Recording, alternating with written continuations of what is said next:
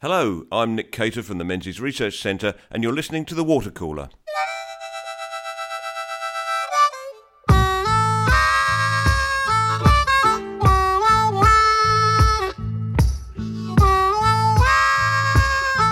My guest today is John Anderson, who was Deputy Prime Minister of Australia and Deputy Leader of the National Party from 1999 to 2005. He served in the Howard government as a Minister for Primary Industries and Energy and Minister for Transport and Regional Development. John, welcome to the Water Cooler podcast. It's great to have you. Terrific to be with you. Could you tell me, sort of, in today's language, what made you first identify or self-identify as a national, as opposed to, say, a liberal? Well, I lived in a rural area where my family had lived all its life, and everyone belonged to the National Party, particularly after the Whitlam years. A great surge in National Party membership took place as a result of the turbulence that we saw with Whitlam. And they were tough times in the bush anyway, and he made them a lot worse. And the other aspect of it was that I came to admire... I was not a great admirer of the Fraser government, to be honest. As a young person, I thought they had a mandate to really shake the place out, and it didn't happen. And I remember, indeed, my last year at school, passing out parade in a very, very big cadet corps on one of the busiest roads in Sydney, remembering that 3 cars went past because there was yet another petrol strike. And then I reflected that the last letter from my father had taken 12 days instead of a day and a half to get to me because the Redfern Mail Exchange was on strike. So I had a sympathy for conservative politics, I suppose, but in particular, it was Doug Anthony courageously arguing that we had to move to import parity pricing for petroleum because we were running out of our own crude because no one was doing any exploring. And I remember it was very unpopular with farmers, but I remember thinking intellectually he's right, politically he's being courageous, and I'm attracted to his party because of him. Many people who listen to this podcast might be unfamiliar with that period. It was very different to now, wasn't it? I mean, we'd been through a very recent recession, and people knew what it was like to see jobs disappearing and prices going up. Very different environment to the one we're in now. Very different environment. You had Lee Kuan Yew warning that Australia was in danger of becoming the poor white trash of Asia. My father, unbelievably to me, in my last year at school, ordered a Monero Coupe, which we still had it in the family, V8 4 on the floor, and I can remember being green with envy, but at least delighted we were going to have this magnificent machine in the family. Between the time he ordered it and the time it was finally delivered, many, many months late, there'd been several strikes in the factory, and as I recall it, 5 price increases, because when you ordered the car, they wouldn't give you a firm price. The thing was, I mean, it was a mess. Great car, though. I wish I still had it. Yeah. Terrible at cornering. Funny you should know that, because that was I remember now there was a magazine article at the time titled Tragedy of a Stylist's Dream. Magnificent looking car, not a bad drive chain, but the American engineering in it designed them supposedly for safety reasons, a dog of an understeer, so I wouldn't go around a corner for peanuts.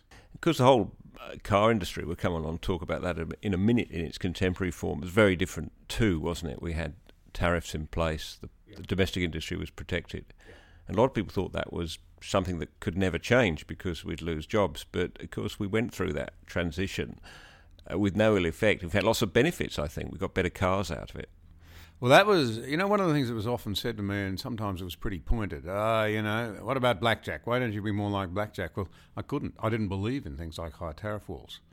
The best thinking in rural Australia in those days had moved to a very different place, and the National Farmers Federation, and indeed the New South Wales Farmers Association, which was in those days very, very well led and had a lot of money. They were doing a lot of research.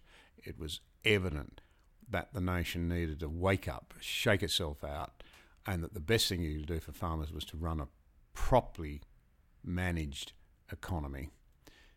And that was very, very much the view that I came to. And in terms of history, it's already a long time ago. It only seems the other day to me, but during those early 90s when we lost the unlosable election and built towards the 1996 election, It is true to say that the coalition's leadership right across the board was absolutely committed to getting the fundamentals right, and that was the best thing to do for all businesses, including farmers. We often look back on that period. I suppose you came into politics during that period as a period of great reform. You know, the Hawke, Keating era, Howard era, when real long-term changes were made that have benefited the economy. I mean, Paul Kelly's always writing about this, right? The great age of reform. But it's often forgotten the amount of intellectual preparation that went into that by people like the Farmers Federation and other groups who did the hard work, not just in this country, of course, but in the States and in Britain. I think that's a really important point. You know, you hear a lot of talk now, and sadly I hear it too much in country political parties about, you know, sort of service delivery outcomes and money for this project, money for that project, but actually the shape of our society in the end, just as our society really is a product of the clash and interaction of great ideas, its progress is no different. And I think people would be astonished if they could somehow, if we could bring back to life the vigour of the internal discussions in the National Party room at the time that I went in there. Where will we go? What do we believe in? It was old guard versus new guard, but it wasn't an age thing. There were a couple of the older members who were very, very astute and great champions of a clearer, crisper, better thought out, if you like, more hard-nosed. The word used then was echo-rat. I remember a journalist from the bush saying to me, you know, are you really an echo-rat, an economic rationalist? And I said, well, would you like me to stand here and say I'm economically irrational? The clash of ideas matters. Really detailed debate about complex issues matters. And then you've got to be able to explain what you're trying to do in language that the punters can understand and appreciate, because they're not dumb. They don't have time to focus on the minutiae the way people in politics should, but they should then be treated with respect and have the issues set out properly. So, I mean, this comes back, I think, to the work that we do, the job I'm employed to do at the Menzies Research Centre and that you oversee at the Page Research Centre as the chair. Two think tanks, one associated with the National Party, one with the Liberal Party. It is our job, isn't it, to do this intellectual grunt work, if you like. But I mean, we feel very much that you know, it's us against the world. There isn't that same backing that you once had. I mean, we go to the farmers and they don't want to get involved terribly much in the debate now. We go to the corporates and they you know, pat you on the head and say you're doing a good job, but they don't want to get too deeply involved. Nobody wants to touch this space anymore. And maybe that's why government is perhaps not nearly doesn't seem as effective as it once was, because they're not getting that backup. Well, I have a view that the fracturing of governments and politics right across the Western world is actually the product of, rather than the cause of, fractured societies. And I would gently urge business leaders particularly, who have an enormous responsibility, to take positions and argue the case, to be a little less tied up with virtue signalling on social issues of the day. Now, we know why they do it. Let's be really blunt about this. They know that because they know business is in fairly bad standing in the community today. So they want to say things that they think will be well received without thinking that through either. Because a lot of the time it's well received by the press. The press essentially, and the media essentially, belong to a group whose mindset lines up with the 1/3 of Australians who self-identify as left, but 2/3 do not. And nowhere was that more evident, than, to my way of thinking, than during the banking inquiry, where you'd seen bankers, like so many other people in the business world, doing a lot of virtue signalling about how, you know, we had to be on board with whether it was climate change or marriage or gender issues. But actually the virtue that we actually really wanted from them was that you could trust them with our dollars. That's the virtue that really matters. So for a lot of this, we need some intellectual leadership, but it won't come, I don't think, until people have, I'm going to be very old-fashioned here, say they've got some sort of moral framework and a recognition of the real responsibilities of leadership, the real responsibilities of leadership in the banking sector is to do your job professionally in a way that people trust, in the way that the AMP did. Geoffrey Blaney said it was the most trusted institution in Australia after the churches, and they've got their story to tell. In the early decades of its life, it was an enormous force for good, socially and economically, in an age when there was virtually no banking regulation. Now, go figure. We'll bind it up in regulation now. Will that work? I doubt it. People play to the limits of the regulation. We need to again establish that people must behave responsibly without coercion if we're to preserve our freedoms. This absence of a moral dimension in politics is something we've been reflecting on, and I think we're going to come back to this in the Menzies Research Centre in the next year or so, because it seems to me vital. Intellectually, if you go back to the classical liberal tradition, English, British liberalism, Scottish liberalism, where the liberal idea in Australia really began, it differs from the European Enlightenment, differs from the European tradition in that it has a strong moral component. It's about a message that brings prosperity and growth through all the ideas people like Adam Smith put forward, but it's got a very strong moral dimension too that led in the 19th century to the abolition of slavery, the abolition of child labour, all these terrific reforms, important reforms, education, compulsory education. But I wonder today whether we're not talking, maybe we've even forgotten that it does have a moral dimension. I think that's absolutely right, and I wonder sometimes whether that's an accident. It's not taught properly. You know, the old Marxist sort of line that deprive a people of their history and they're easily persuaded. And you only have to deprive them, people of their history for a generation or so, and you've snapped something. You turn yourself into a cut flower society where the flowers are no longer, if you like, attached to the roots that grew them and nourished them. And I think that's very dangerous. And it's particularly dangerous for the West at a time when we're confused about these things, we're uncertain, we don't know what we stand on, and we're confronted by some pretty powerful enemies who have no doubt about what they stand for. And conviction will beat confusion and lack of conviction every day. We'll come back to that in a moment, I think, John, but first of all, let's talk a bit about you. You have a strong moral framework. I detect that. We're working together and talking together for a while now. The very strong moral component to you, where does that come from? Childhood? No, it doesn't. Look, everyone has an innate sense of right and wrong.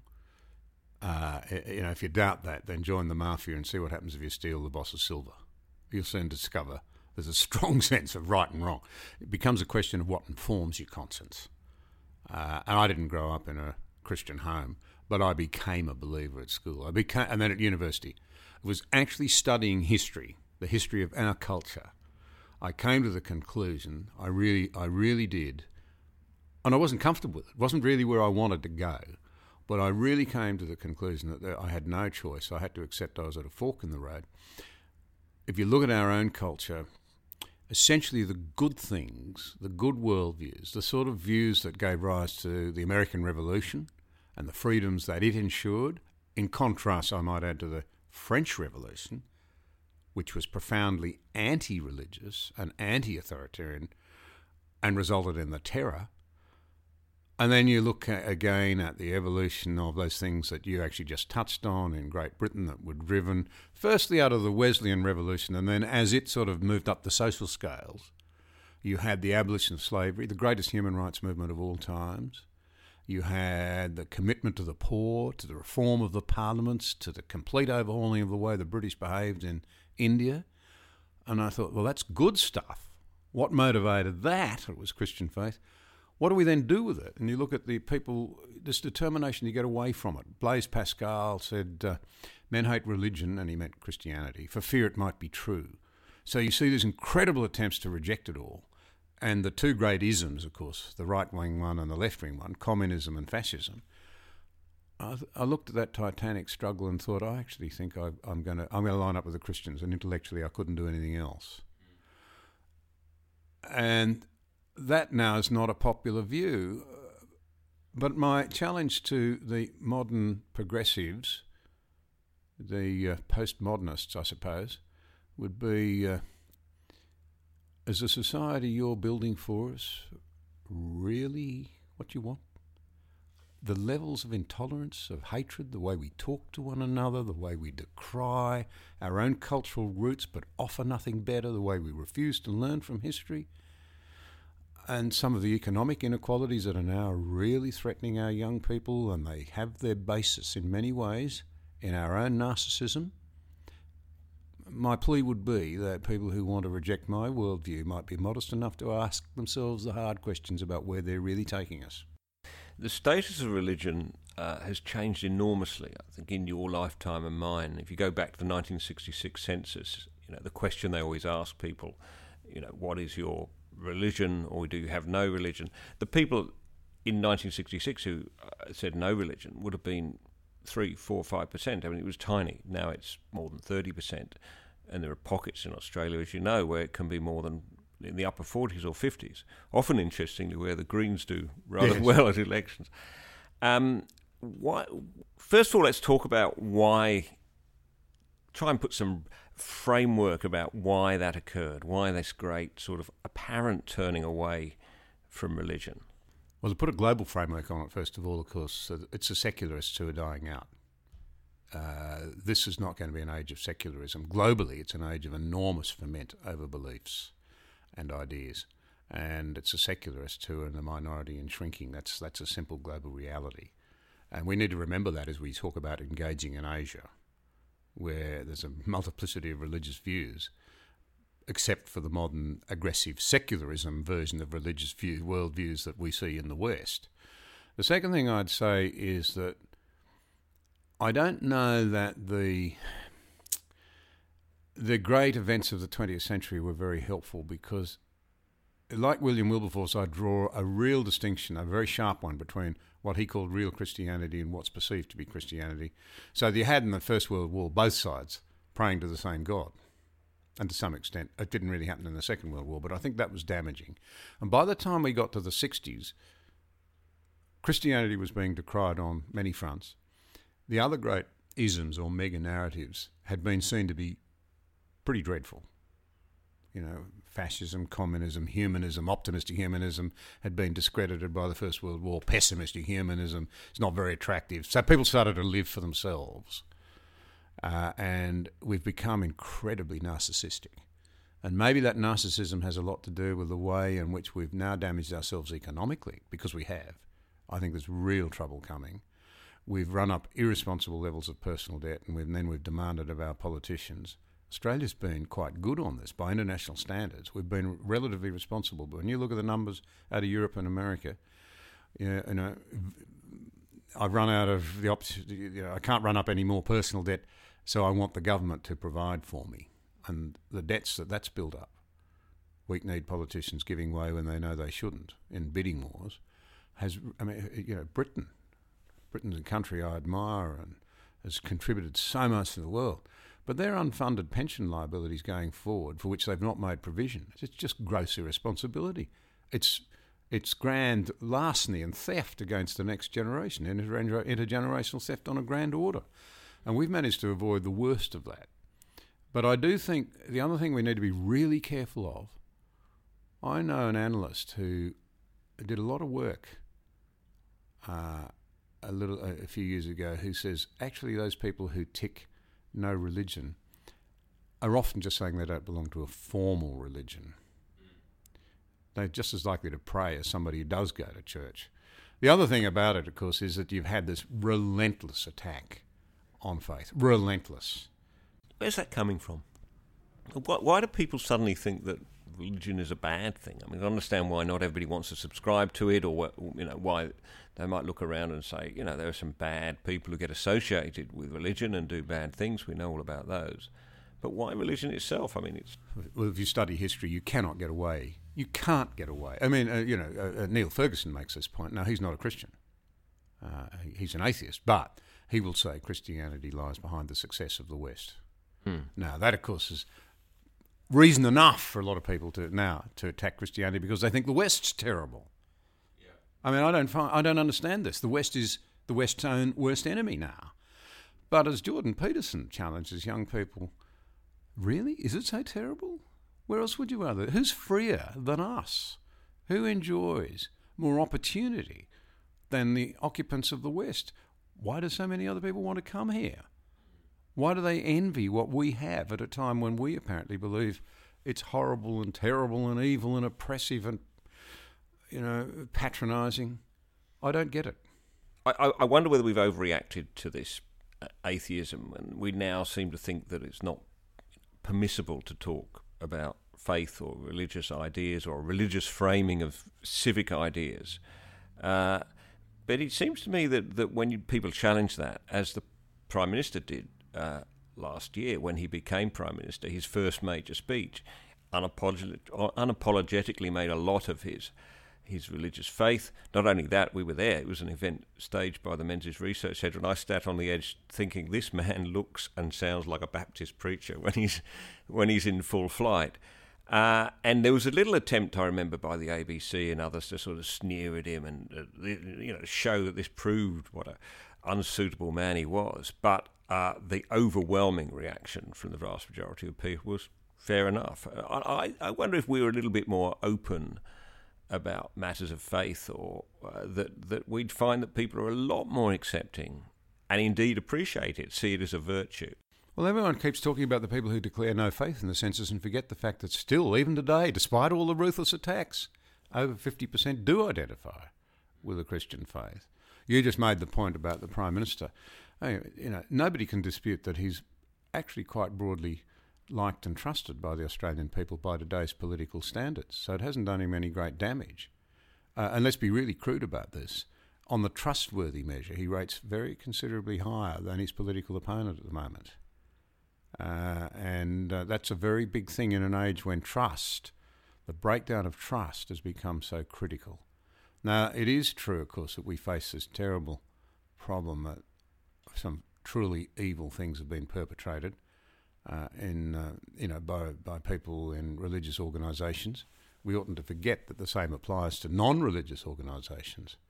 I, for one, am genuinely stunned to have this stuff uncovered and to think of the number of children who have not been safe. But I sat beside a young man the other day. Well, young man, I'm into my 60s. He would have been 40-ish. And he actually got very angry as we talked over dinner because he said everybody's focusing on what happened in the institutions. But he said, I was a product of a one-night stand by my mother, who then took up with another man, not biologically related to me, who abused me uphill and downhill. And I became unbelievably frustrated and angry. And then my mother married somebody, and I was abused by my stepfather's son's school friend. And I ended up in a complete mess. And who's talking about my terrible experiences? So maybe one of the things we need in the face of all of this is a good dose of humility and a lot less judgmentalism and a great willingness to listen and engage, because it strikes me that one of the great problems we've got now is that as we've become less religious, far from becoming more rational and more committed to reason and to reasonableness, we've become less so. Maybe G.K. Chesterton was right. Stop believing in God and you'll, over time, start believing in anything. And I'm pretty staggered, actually, by what people will believe now. Thanks for listening to the Watercooler podcast from the Menzies Research Centre. A number of listeners have been asking me recently, with listening as compelling as this, why do you need a pause button? Well, let me tell you. It's so that you can log on to menziesrc.org, grab your credit card and make a fully tax-deductible donation to the Menzies Research Centre Public Fund. And why would you do that? So that we can make more podcasts. Thank you. So I'll just hold on a moment. Terrific. And now back to the Watercooler podcast. With me on the Watercooler podcast today, very fortunate to have former Deputy Prime Minister. Just before we move on to contemporary politics, just on the Nationals, it's interesting, isn't it, that 75 years ago, when Robert Menzies was bringing together the various, the very disunited, fractious centre-right of politics under this banner of the Liberal Party, he did talked to the Nationals, or the Country Party as it then was, about joining this great new political force. But in the end, he seemed to think it was more appropriate to leave them outside and just work together in coalition. That's very unusual in world terms, isn't it, to have a coalition working together for that long? Yeah, it must be a record. I mean, I can't think of anywhere else in the world. Interestingly enough, you had a similar pattern in Scandinavia for a surprising length of time, but that's all dissolved now. John Howard always supported the model strongly because he said there are some seats that the Nationals can appeal to that the Liberal Party never could, and obviously vice versa. Like Robert Menzies, John Howard realised the importance of this. I remember we were at a function, you were there, of course, for the 20th anniversary of his coming to power, and he made a big point of having you to speak at that. That it wasn't just his success; it was the success of obviously the Liberal Party and the National Party together. Yeah, I think I touched on it earlier. That deep commitment to an agreed set of objectives was very important in 1996. A long period in opposition too had taught us the value of teamwork. And I was on the Razor Gang, as it was known, and it was really difficult work. And we were under pressure, every one of us, to try and rule this in or rule that out. And none of us broke ranks. None of us. And I like to sometimes gently remind Peter Costello of that. He was a great treasurer, tremendous treasurer, an enormous amount of time for him. But he had incredible loyalty from the team as well. It's the old story. I know it's trite, but it's absolutely true. A champion team will beat a team of champions every time. Of course, the big thing was the gun laws, wasn't it? That was where many thought that the relationship between the two coalition partners would be really stretched. But in the end, I think it probably strengthened it. Yeah, that which doesn't break you makes you. Because it was pretty tricky. It was pretty hard, particularly in Queensland. Very hard. And, one of the big debates in that didn't receive, out in the bush, that didn't receive a lot of coverage nationally, but people in very isolated places worried about their own self-defence. That's a hard argument because in one sense you feel very sympathetic about them, but another, of course, a central tenet of a civilised society is that you do not take the law into your own hands. A real clash there between practical realities and an idea that really matters. Yeah, I mean, Mr. Howard often talks about when he speaks in the States now as a retired Prime Minister, he'll talk about economic reform and get applauded, and he'll talk about how we stood side by side with Americans in very difficult wars for freedom, and he gets applauded. And his third achievement, well, we tightened up the gun laws, and then the boos start. Yeah. It's a very different dynamic, isn't it, between the two countries? It is very different. It's very different. And the greatest problem from my point of view with the Australian gun laws is that there are still people who feel a bit stigmatised out in the rural areas who are not, they're good citizens. And when they go to get a licence or renew it or whatever, they're put through the rigmarole as though they can't be trusted, they've got to be checked out.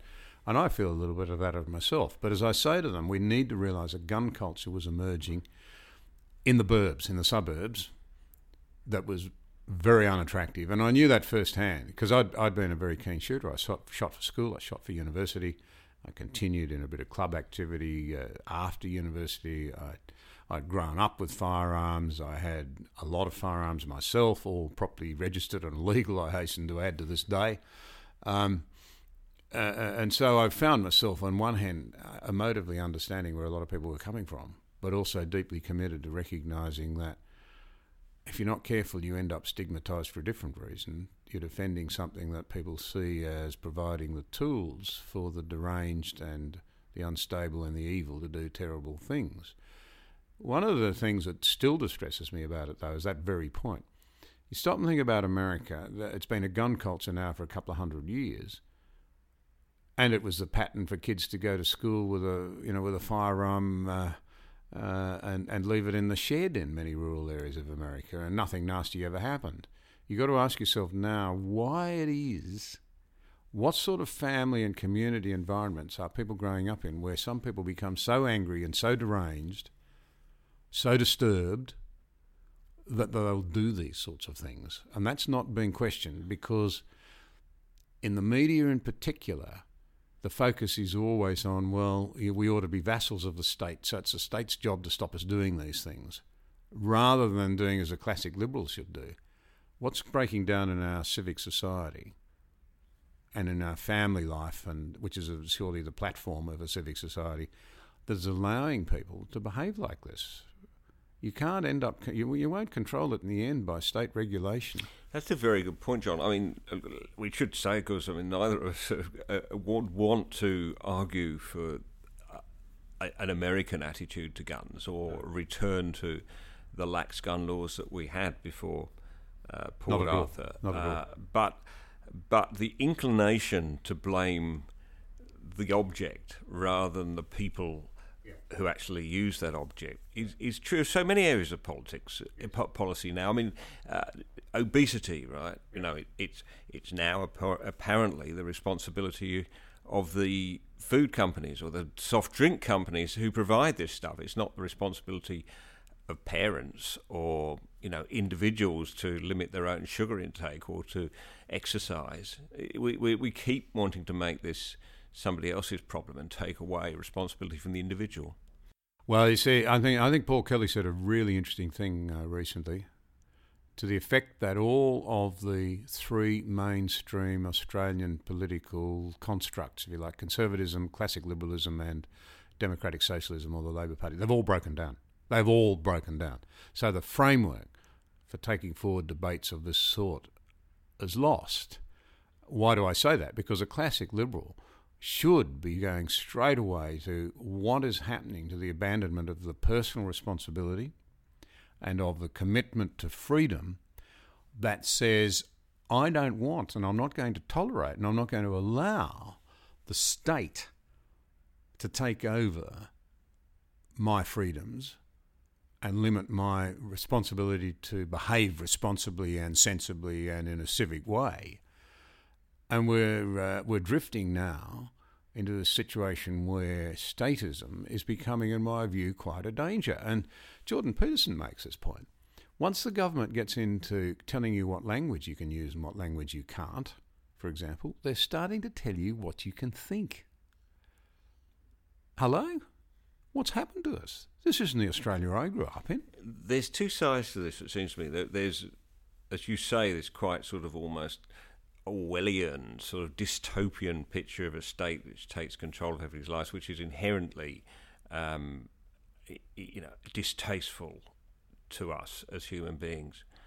But more than that, it actually makes us worse human beings, it seems to me, because by allowing the state to take responsibility for personal choices like what we eat, what we think, what language we use, what we think is polite behaviour, then the individual starts to lose responsibility and then therefore loses all respect, loses any chance to improve their life or worsen their life. They lose control and autonomy, and that, I think, is the really, really bad effect that comes from this. I think Peterson talks about that a fair bit. Well, he does. I mean, he says redemption will not happen at the level of political. It'll be at the level of the individual. And I think that's a profound insight. Maybe, you know, you're a great intellect. You might have a different view on this. You might be able to put it more clearly. But it seems to me it becomes, in the end, a question of, will our government in a democracy, a staggering thing, will we become a function of government, or will government remain a function of the people? And, you know, the other thing that strikes me about it is that I want to see a society where the individual can flourish. Of course, we have to come together collectively around ideas, preferably, not identity. And this is this appalling idea that the Labor Party now has morphed. It was once a party that believed in universalism. It was quite noble. I might have disagreed with how they wanted to take it forward.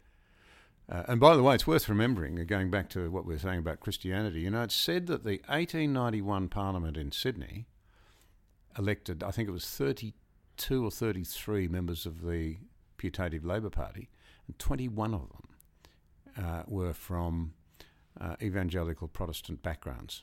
And many of them had learnt their theories of social justice, which they were deeply committed to, and their ability to speak and argue and convince in their churches. The ALP's origins are actually rather different, I think, to and in many ways more noble in terms of their objectives than the modern Labor Party. Because the Labor Party used to be about saying, right, well, the poor, the oppressed, the workers who are underpaid ought to be properly recognised on a universal basis as part of the Australian family. You can't argue with that. That's noble. Now it's about creating special classes who are new aristocrats, usually on some sort of identity politics basis. Now that's really disturbing stuff. It's an aristocracy of victimhood, isn't it, really? Yeah, that's really disturbing. And the problem with creating and supporting and nourishing and sustaining victims, genuine victims, of course we should try and help. But if you like to put them into a position where you play to their worst instincts, we all have bad instincts, every one of us. That's the first thing to understand. I'm not singling out victims.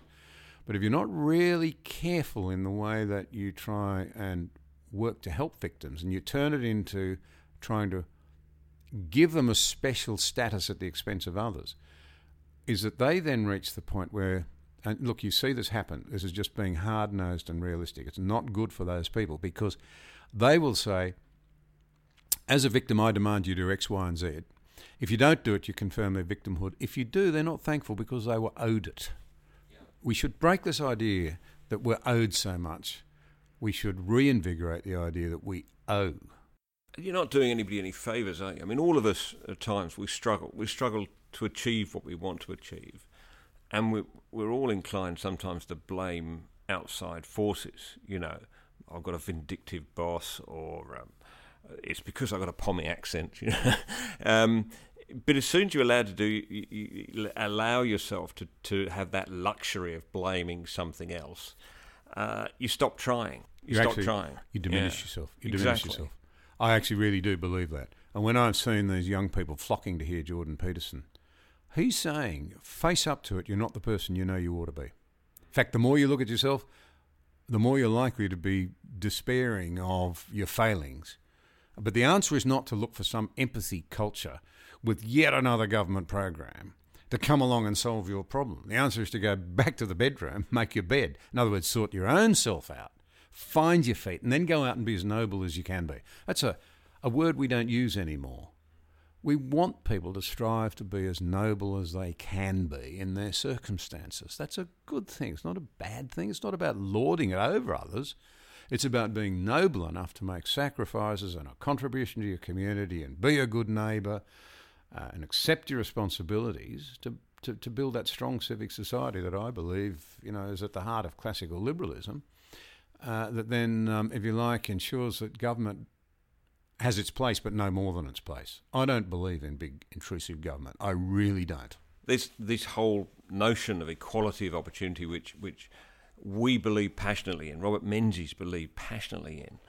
He believed as passionately in equality of opportunity as the modern-day quasi-socialists believe in equality of outcome. But I don't think that means equality of opportunity cannot mean that everybody starts from the same start line, because some people self-evidently got more advantage than others. I mean, you presumably had advantages in your time going to King's School and coming from a landed aristocracy, if you like, of Australia, but other people have probably had more advantages, and similarly a lot of people had less and fewer advantages. So what does it mean, equality of opportunities? Because nobody starts at the same line. How do we explain that? I think it's a really important point. Well, one of the aspects of it is motivation. Some people are materialistic, for example, and want to be wealthy. That's a good thing because they create, well, as long as they keep it in check and don't monster other people on the way through. But that's good. They employ people. They create wealth that can be taxed, that can be deployed for people who are needy. What's wrong with that? It's a good thing. Surely that's how we got to where we are. But other people, I look at my own children. I don't think they'd mind me saying this. They're all pretty driven, but I think of one of my beloved kids, and she's just not especially motivated by being incredibly wealthy. It's not all that important. She has other priorities in her life. So they're different. I mean, terrific. Why the idea that we should all be grey and the same? But Menzies said something very profound about this. It's a very important distinction between equality of opportunity and of outcome. He said, democracy is not a machine, it's a spirit, in which the Christian conception That is, that regardless of your station in life or your capabilities, every soul is of equal worth in the eyes of heaven. Just unpack that for a moment before listeners sort of say, oh, that doesn't apply anymore. What it's really saying is that a higher authority says that we're all of equal value. It doesn't mean that we're all the same. He's saying that specifically. But the point to take out of it is it's the antidote to the idea that I can hate you because we disagree. It's the theme that says you matter whether I disagree with you or not. And it doesn't allow for hatred simply because we disagree. Now, that's washed out of the system. So we've mocked God out of the public square, and then this idea that we should respect one another as well. It's crippling, the way we debate, and we're not getting good public policy because of it. Enforced equality of outcomes will drag everyone down. Why would we want to do to ourselves voluntarily what the Russians did when they were coerced into equality? It stripped the soul out of the nation and everyone lost. Why would we want to go there? Does it surprise you, as somebody who lived through the Cold War and the fall of the Berlin Wall, that there are now these sort of old ideas of socialism, which we thought are pretty much were done when the wall came down, now seem to be coming back in so many forms? Why haven't people got it that lovely idea, but it simply doesn't work? They've neither lived through it nor been taught it. And I actually think this is an enormous area where our educational institutions have a very strong case. They should answer this case. Why have they not explained? Why are the graduates of economics at the University of Sydney, for example, 100% familiar with the fundamentals of what goes wrong when you try socialist experiments of the sort that Britain did in the 50s and 60s, and which brought it humbly begging to the IMF in the 1970s for a bailout, and yet just a few short years later, in the great scale of things, young Britons everywhere are flocking to the lunacy of Corbyn's policies. What's happened to the education system that they didn't learn those lessons and pass them on to their children and their grandchildren? This is a big question that I believe academia has to ask. And it moves into this sort of increasing short-termism, isn't it?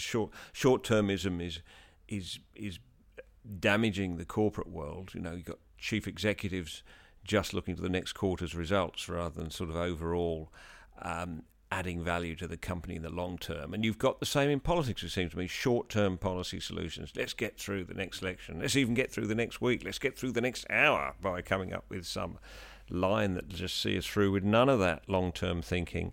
And yet, I think demonstrably, the era when you entered politics, there was genuine long-term thinking. You can see it, self-evidently in, say, the superannuation reforms that the Keating government introduced. We may have some issues about how it actually turned out and some of the problems with that system, but it's there. People were thinking 25, 30 years hence we're going to need people to be able to fund their retirements. How do we return to that kind of thinking? Maybe we need a bit of a shock after 28 years of economic growth, and we'll probably get it with the irresponsible and ad hoc approach to climate change abatement that's likely to now descend into chaos, I think, because nobody's had a proper debate. And Australian people are not able to make an informed decision. I'm very critical of where we've landed on this. But superannuation is a good example, isn't it? Because you stop and think about it, Australia's had three incredibly good, I think, periods of political leadership since the Second World War. Menzies saw the dangers of unfunded liabilities emerging in Europe and ageing populations, so he limited the pension here. It seemed tough and heartless, but actually it stopped us building those frightful intergenerational problems that the Europeans now face. Keating, the superannuation, a good plan, because our unfunded pension liabilities are a fraction of, say, England's, just a fraction. But you talk about short-termism, we haven't continued to upgrade the model and the guidelines properly since, which tells you something about our reluctance to engage in good policy debate. But then the third thing was we got rid of the debt. They've all been things that have placed Australia incredibly well for the future. we seem to have lost sight of that need to put down really strong, firm foundations. Tim Costello said a very interesting thing once at a dinner. I hope I'm not misquoting him and he won't mind. But he said something about our forebears to the effect that our forebears hoped for a better life for their children and grandchildren, so they risked everything to come out here in sailing ships and to come to a land where they might or might not survive, let alone make it. But they took that risk in the hope of a better future for their kids and their grandkids. Our parents lived through the Great Depression and the war hoping that they could secure something for tomorrow for themselves and their children. And I'm not going to blame the kids for this. We've reduced our children to the point where they hope for a good time tonight. So, what's gone wrong? Again, my challenge to those who would say I'm sounding like an old-fashioned, they'll want to say reactionary. Actually, I think I'm a radical now. I'm not part of the major consensus anymore.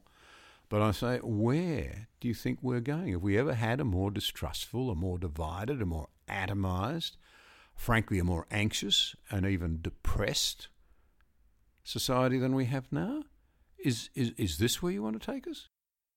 This issue of trust, the breaking of trust, the loss of trust. You keep coming back to this. Many of the interviews you do with great thinkers, you often come back to this point. It seems to be a central concern to yours. Can you explain it? I think freedom depends on trust. So once you've got two people meeting, trust becomes a central issue. If I trust you, we can work together cooperatively to achieve far more than we can in isolation. If I don't, not only cooperation goes out the door, but depending on how much I mistrust you and how dangerous I perceive you to be, I'll go for the rule book. I'll abandon freedom in the pursuit of security. And when it breaks down into democracy, people look for more and more laws as though that's going to solve the problem. As Neil Ferguson points out, in fact, the more laws you impose, the more people think, right, well, I don't have to think about what's right and wrong. I'll just do whatever the law allows. And you end up with more and more and more regulation, and freedom breaks down. A classic example is the recent banking inquiry. I was against it. I freely admit that. I thought, no, this would just be a witch hunt. But I have to say now, well, it's a good thing we had it. It's a good thing we've got 78 recommendations now to fix the problem. It's a terrible thing that it was needed in the first place. And don't think those 78 regulations, with all of the policing and all of the name-calling and all of the arguing over whether people have met their obligations according to this rule or that regulation or whatever is going to help the banking sector. We've already got an exaggeration of the credit squeeze beginning to affect our lives, our business opportunities, people's chances to get into houses. So you see, when trust breaks down, we go for the rule book, we go for surveillance, we go for policing, and freedom is the price we pay, or loss of freedom. It's been a tumultuous 10 years or so in politics, of course, domestic politics here.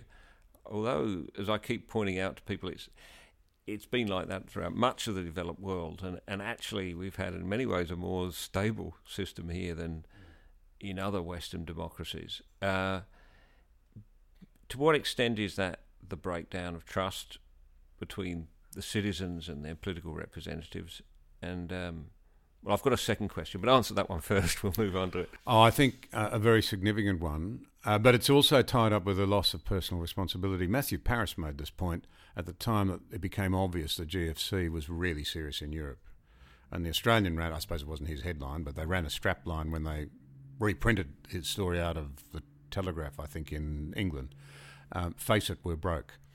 But he was making the point, we don't want to face it. We don't want to face the fact that we're all in this together.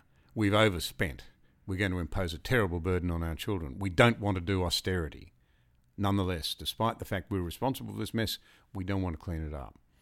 And I think that's made it really, really hard for governments to lead. And people keep saying, where's our Churchill, where's our Roosevelt? But see, we won't wear tough decisions anymore. Kissinger said that. We've lost the appetite to take the tough decisions needed to secure our future. So we really are focusing on the day-to-day.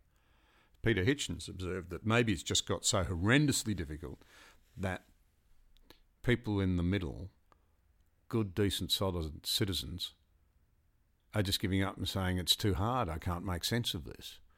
And in that environment, I think we do tend to become suspicious and wary and distrustful.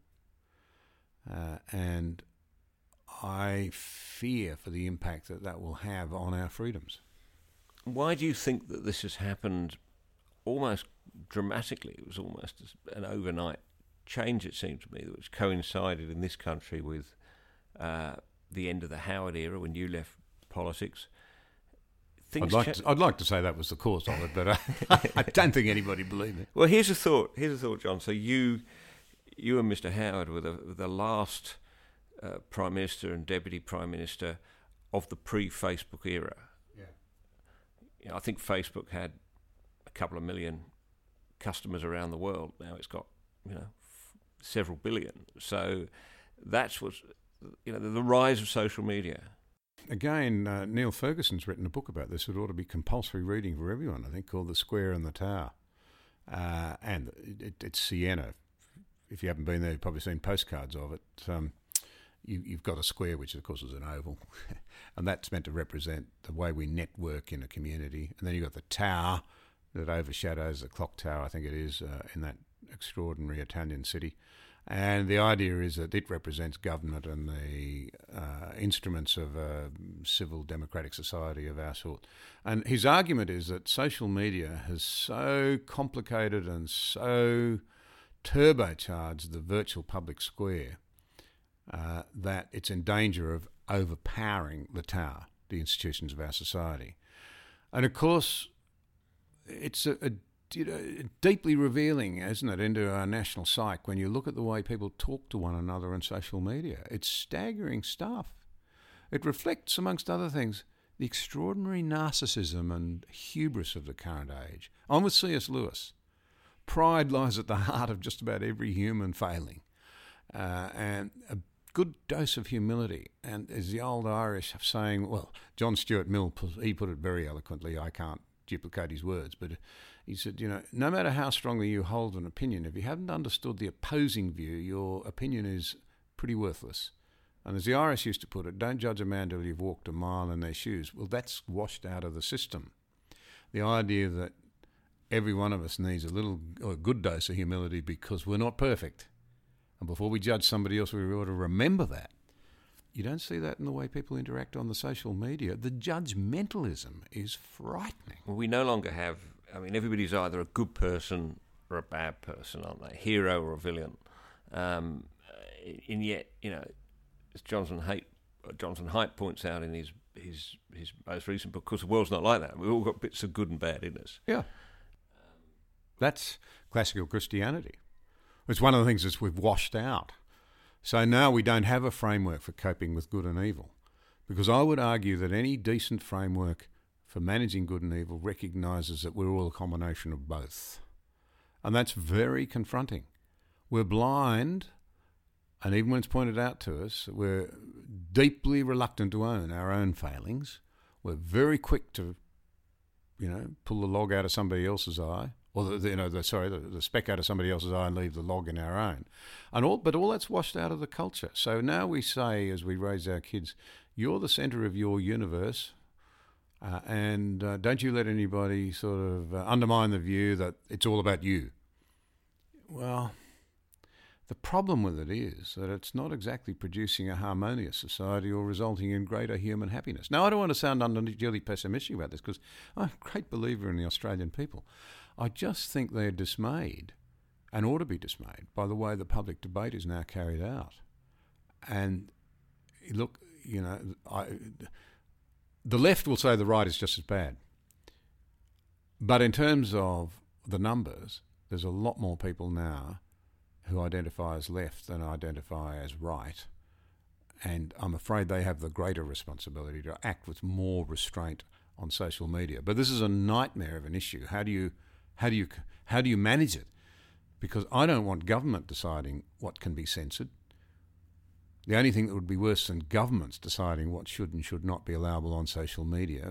It's one thing to do it with print and with television and so forth, I suppose, but very different on social media. The one thing that would be worse would be allow the platform deliverers to decide what should be allowed and what shouldn't. Yeah, and I think we should always make the point on this issue that that there have been many terrific advances in knowledge and debate because of the new media. I mean, it's not Yeah. all bad, right? I mean, Yep. you've had the opportunity now to get quite a platform of your own to do some really quite challenging and important interviews, which get wide audiences, which you wouldn't have had Yeah.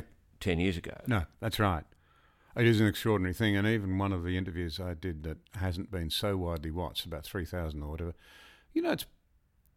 that's about the level of circulation that a good quality book on a lot of social issues would get in this country. So, yeah, that's right. It's an opportunity to be a publisher, and I would never have thought I would have been involved in this, and I thought I'd gone back to a quiet life in the bush. But, I've done my best to sort of say, well, are there some opportunities for me to not so much put my voice out there, but be a facilitator for bringing some more voices into the public square. Maybe that's a visiting card I've got left over from my days as Deputy PM, and I'm trying to use it wisely. Because, to be frank, I am damned afraid of where we're going and what sort of freedoms my children and grandchildren are going to have. John, it's been terrific talking to you, and I can highly recommend your own broadcast, johnanderson.com. There's no AU on the end, I think. .net. johnanderson.net.au. Your 2 interviews with Jordan Peterson, or 3? 3. Yeah. More recently, your interview you did here in Sydney with Neil Ferguson. They're getting huge audiences, and for good reason, I think. The public gets to decide. So thank you very much for spending time with us. We'll look forward to talking to you again about these issues down the track on the Water Cooler. Great to be with you, and we're back in an age when the clash of ideas is coming to the fore. We've got to be engaged, and thank you for what you do. Thanks, John.